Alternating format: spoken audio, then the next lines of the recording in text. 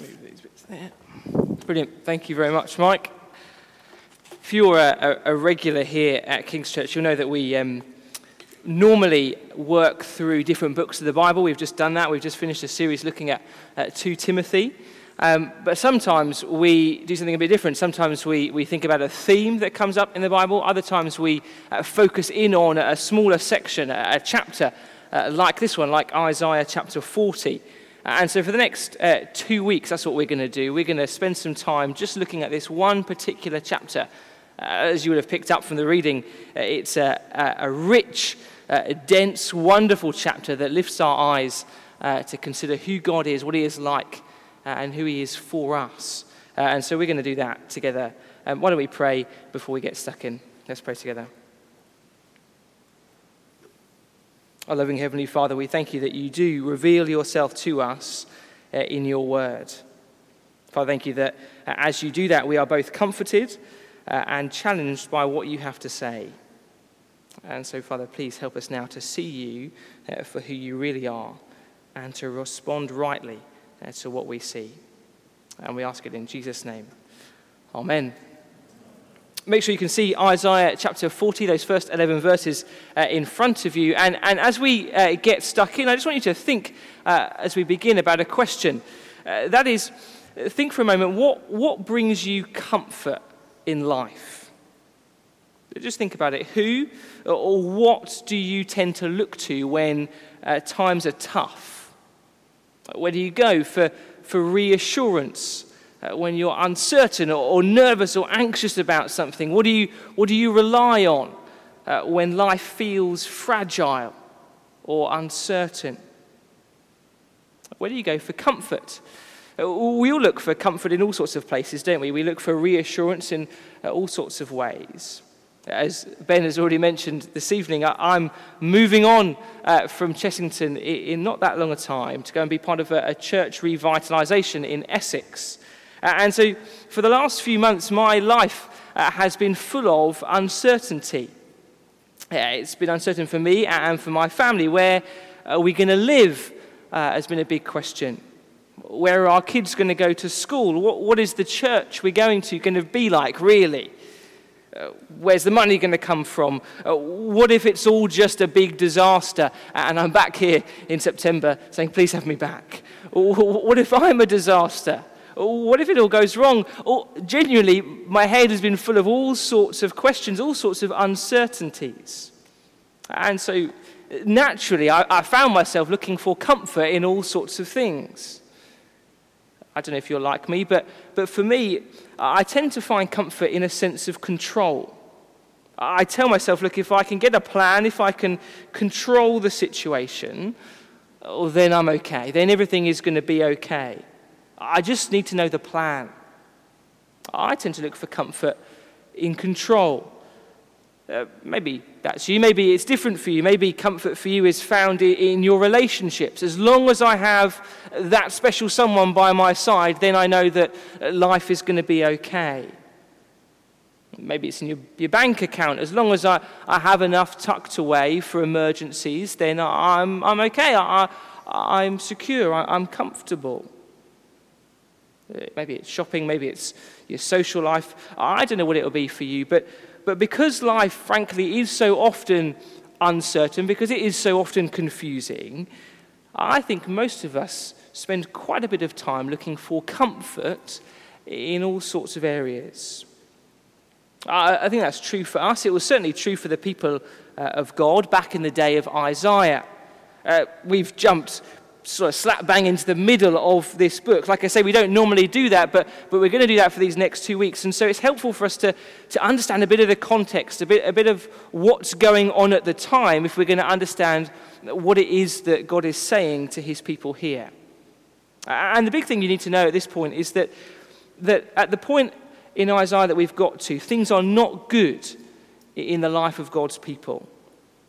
By the time we reach chapter 40, Isaiah is speaking about Israel in exile. Jerusalem, their home, the focal point of their worship, has been destroyed by the wicked nation of Babylon. Many Israelites have been killed. Those that haven't have been carried off into exile. They are living as servants in a foreign land. No home and no hope. But far worse than the physical separation from their homeland is the spiritual separation they're experiencing from their God. You see, the exile, as the first half of Isaiah shows, is a consequence of Israel's sin. They had persistently turned their back on God. Time and time again, they had chosen to worship false gods, the gods of the people around them, rather than the true God who had redeemed them. Israel had rejected the Lord, and the result was their world was full of darkness and despair, chaos and confusion. That's the context. That's the kind of situation that we find ourselves in as we come to this chapter. And so the big and obvious question for them is there any hope? Is there any comfort? Can I know comfort, or are we just doomed to live in despair forever? Or to put it a different way, where is God? Where is God in all of this? Has he abandoned his people forever? Has he just forgotten his promises? Has he given up on us? Israel has deserted God, but the question is, has God deserted them? And people ask the same sort of questions today, don't they? They look at the darkness and despair of the world. They experience chaos and confusion in their lives. And they think, well, if there is a God, well, then he's not really bothered about me, is he? If there is a God, then he can't be that interested in the world that he's made.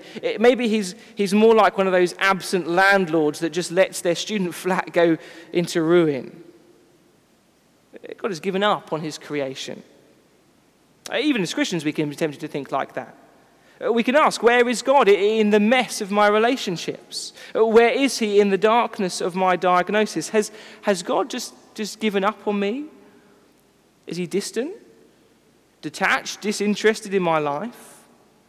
Those are the kinds of questions that would have been buzzing around the people of Israel's head in the time of exile. And so it's those questions that bring us to Isaiah chapter 40. Because into the darkness and despair of Israel's sin, God speaks to his people through his prophet Isaiah. He speaks to them, and his message to them can be summed up in this chapter with just one word, can't it? It's there in verse 1, comfort. Comfort my people, says your God. When Israel is at their lowest point, when all hope seems lost, God speaks a word of comfort to them. And just notice what it is that brings comfort to a people in despair. Verse 2, he says, "Speak tenderly to Jerusalem and proclaim to her that her hard service has been completed, that her sin has been paid for, that she's received from the Lord's hand double for all her sins." God comforts his people with a message of forgiveness. He speaks tenderly to them as he tells them of his plan to redeem them. His plan to bring them out of exile and to restore them to himself. And so right at the start you can see that it's this message of forgiveness, this message of reconciliation and restoration that can bring true comfort to God's people. This is the message they needed to hear. It's the message we all need to hear, whatever circumstances we find ourselves in this evening.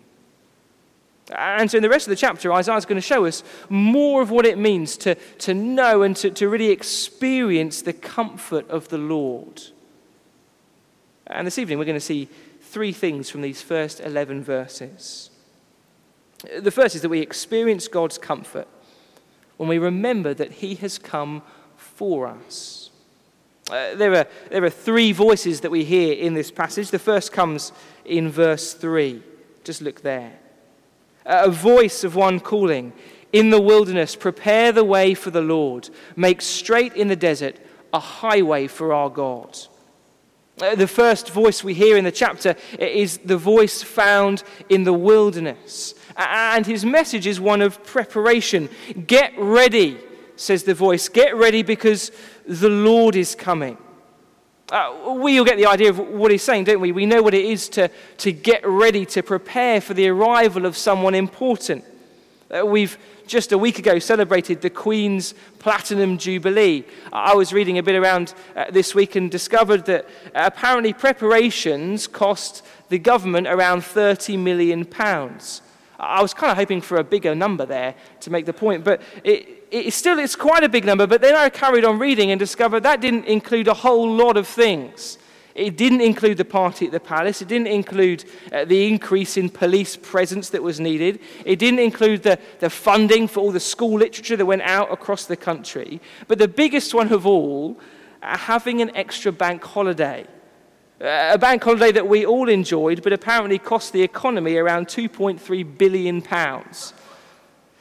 We know what it is to prepare, don't we? To get ready for someone or something important. But Isaiah takes it to another level here. Thousands of people might have lined the streets of London for the arrival of the Queen, but verse 4 says, the whole earth will make way for the Lord. Valleys will be raised up, mountains made low. In other words, it's as though Isaiah is saying creation itself will step aside for the coming of the Lord. Nothing is going to get in his way. Nothing will prevent his arrival. This God is unstoppable.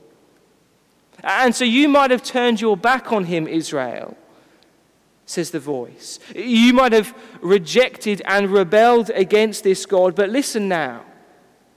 Listen, get ready, because he is coming for you. The Lord is coming. And when he does, verse 5, his glory will be revealed.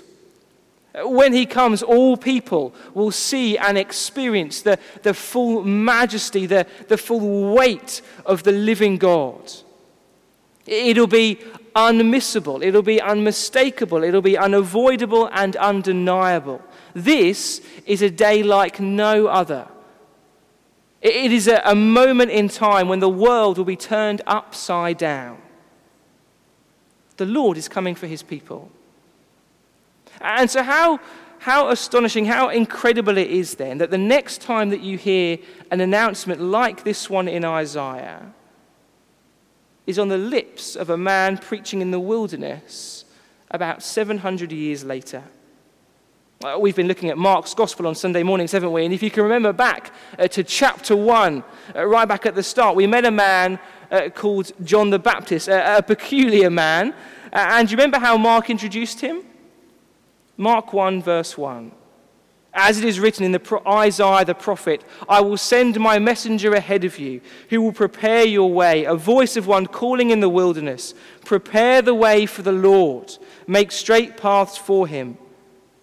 And so John the Baptist appeared in the wilderness, preaching a baptism of repentance for the forgiveness of sins.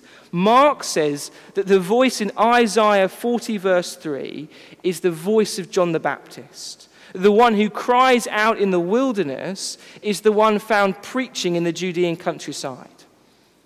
And as we saw right back at the start of term, if John is the voice, then that means Jesus is the Lord.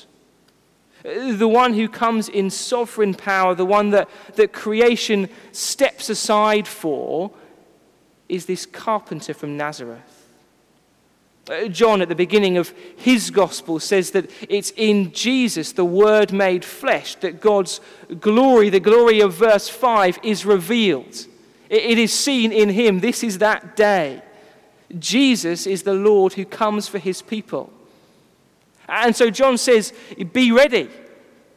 Be ready for the coming of the Lord. How do you do that? How do you get ready for his coming? Mark 1 verse 1 again. John appeared in the wilderness preaching a baptism of repentance for the forgiveness of sins. The way to get ready for this king, the way to get ready for the Lord, is to repent.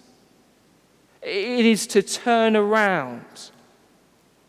You see, just like Israel all those years ago, we have spent all of our lives living for all sorts of things. We might not bow down to blocks of wood like they did. We might not worship the statues of the gods of the nation around us. But we all do worship things that are not the living God, don't we? We all trust in and build our lives on all sorts of things that are not God.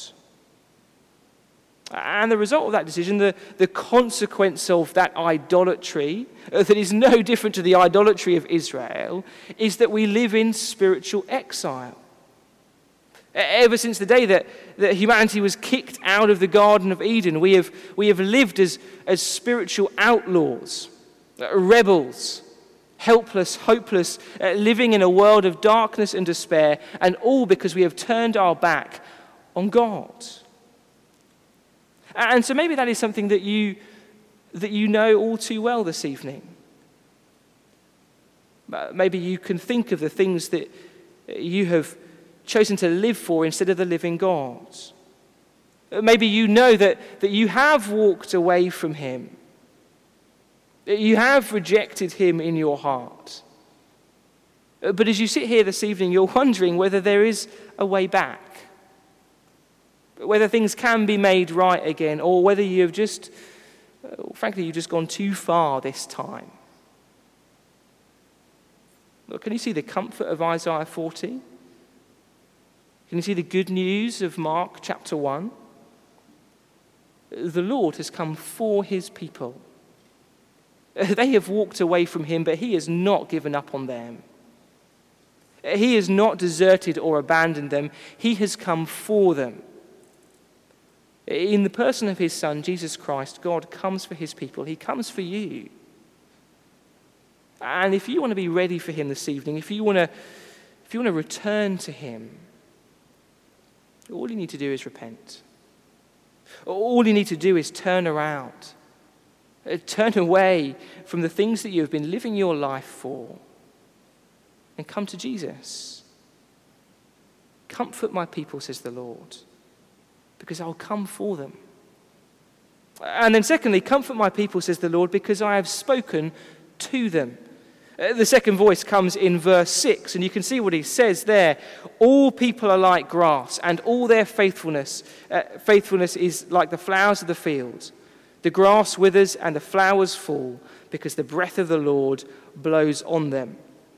A bit of a gear crunch here, isn't it? Because we've begun this chapter talking about the comfort of the Lord, but this is not the most comforting kind of thing to say to someone, is it? Remember that you're going to die. But that's what this new voice wants us to grasp. Because in order to understand God's comfort, we also have to know the discomfort of our weakness. We need to know and come to terms with just how fragile and temporary we really are.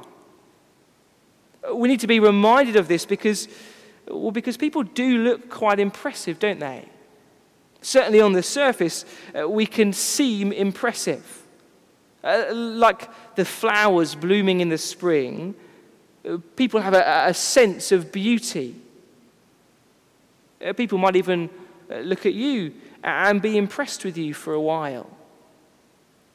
But it is only for a while. Because the voice says, just like the flowers of the field, we are beautiful but fragile. It only takes my 3-year-old son and a stick, and suddenly my garden isn't quite so beautiful anymore. We are fragile. And we're temporary.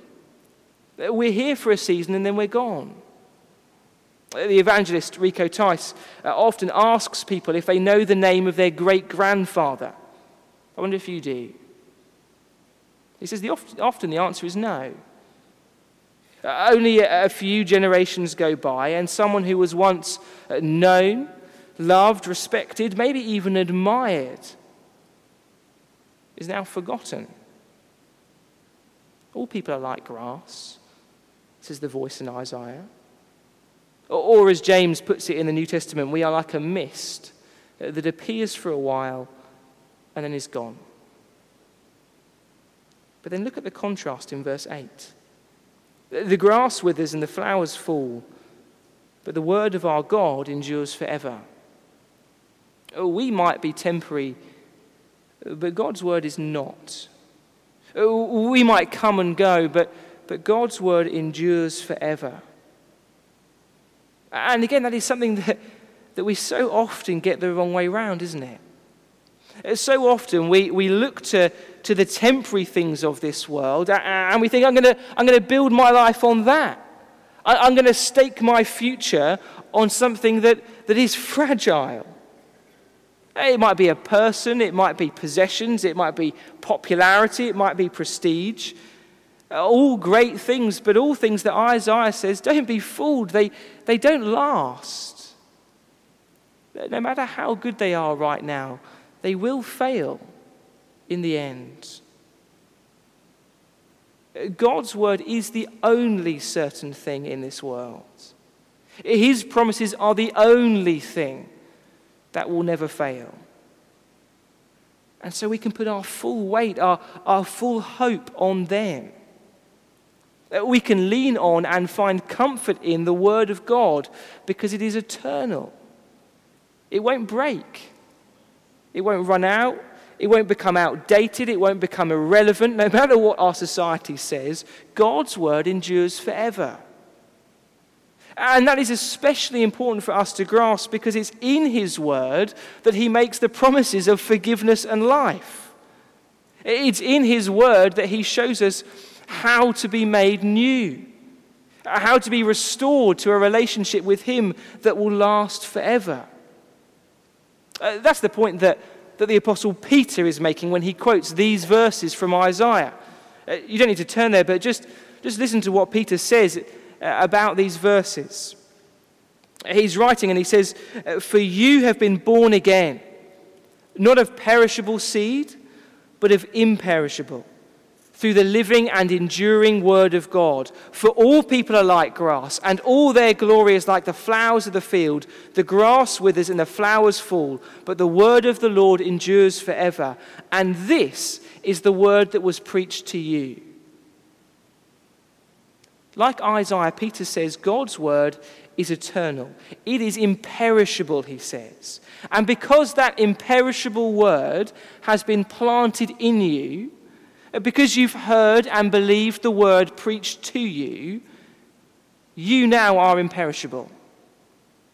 You now have been born again with new, imperishable DNA.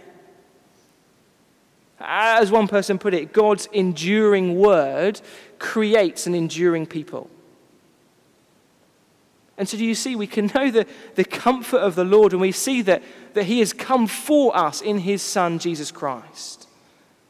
We can know the comfort of the Lord when we see that he has spoken to us in his eternal word, and he has made us imperishable by that word.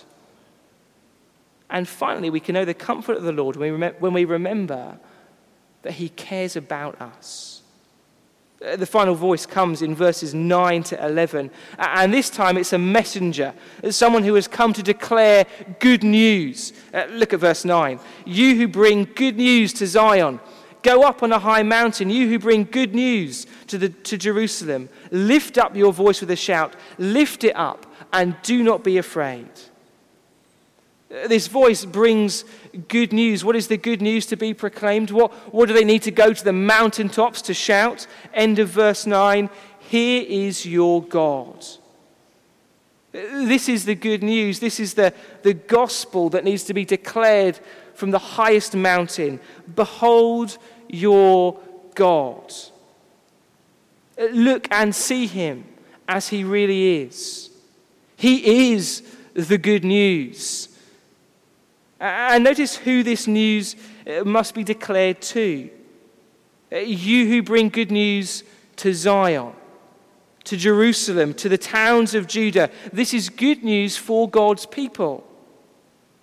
We often talk, don't we, about sharing the gospel, the good news with unbelievers. We evangelize those out there, people outside the church. But here do you see the voice of the evangelist is proclaiming the gospel to God's people. And so there is a sense in which we need to evangelize each other. We bring comfort to one another when we proclaim this good news. When we say, here is your God. Here is your God, verse 10, who has complete power. Verse 10, see, the sovereign Lord comes with power, and he rules with a mighty arm. The Lord's arm, as you might know, is a picture of his strength, of his sovereign rule and power. And so to a people that are living in chaos and confusion, to a people wondering whether their life has just spiraled completely out of control, the voice of comfort says, here is your God. Here is the one who rules in power, the one who is in complete control of everything that is happening. Here is the one who controls the universe. His world and your life are not beyond him. He is the powerful ruler, but he's also the gentle shepherd. Verse 11, this same God tends his flock like a shepherd. He gathers the lambs in his arms and he carries them close to his heart. He gently leads those that have young. The mighty God is also the good shepherd. With that same powerful arm, he gently gathers his people. And so can you see that God does not only come for his people, he cares about them. But when we come to Christ, the good shepherd, we're not only forgiven, as wonderful as that is, we are welcomed, we are gathered, we are loved. As one person put it, forgiveness is not just the end of enmity between us and God. It's the experience of friendship. He is the God who delights in his people, the God who delights in you and in me. We are his reward, verse 10, and he carries us close to his heart, verse 11. We're going to think a lot more next week about this powerful God who provides for his people. But as we close, I hope you've got some sense of the comfort that comes from knowing this God, from beholding him. I hope you've seen that you can know God's comfort when you remember that he has come for you. No matter who you are, no matter what you have done, no matter how many times you've walked away from him, he has come for you in the person of his Son, Jesus Christ. You can know God's comfort when you remember that he has spoken to you. In amongst all the voices of the world around us, all the empty promises, God's eternal word has spoken. It is trustworthy and true. It will not fail. And you can know God's comfort when you remember that he cares about you. He is the shepherd king who carries you close to his heart. Here is your God. Here is the one we proclaim. Let's pray together. You who bring good news to Zion, go up on a high mountain. You who bring good news to Jerusalem, lift up your voice with a shout. Lift it up, do not be afraid. Say to the towns of Judah, here is your God. Father, what a wonderful truth that you have revealed yourself to us in this way. The God who has come for us, the God who has spoken to us and who cares about us. What a wonderful, what an amazing God you are. Father, would these words be a comfort to us? And would we proclaim them for all we're worth so that you might get the glory? And we ask it in Jesus' name. Amen.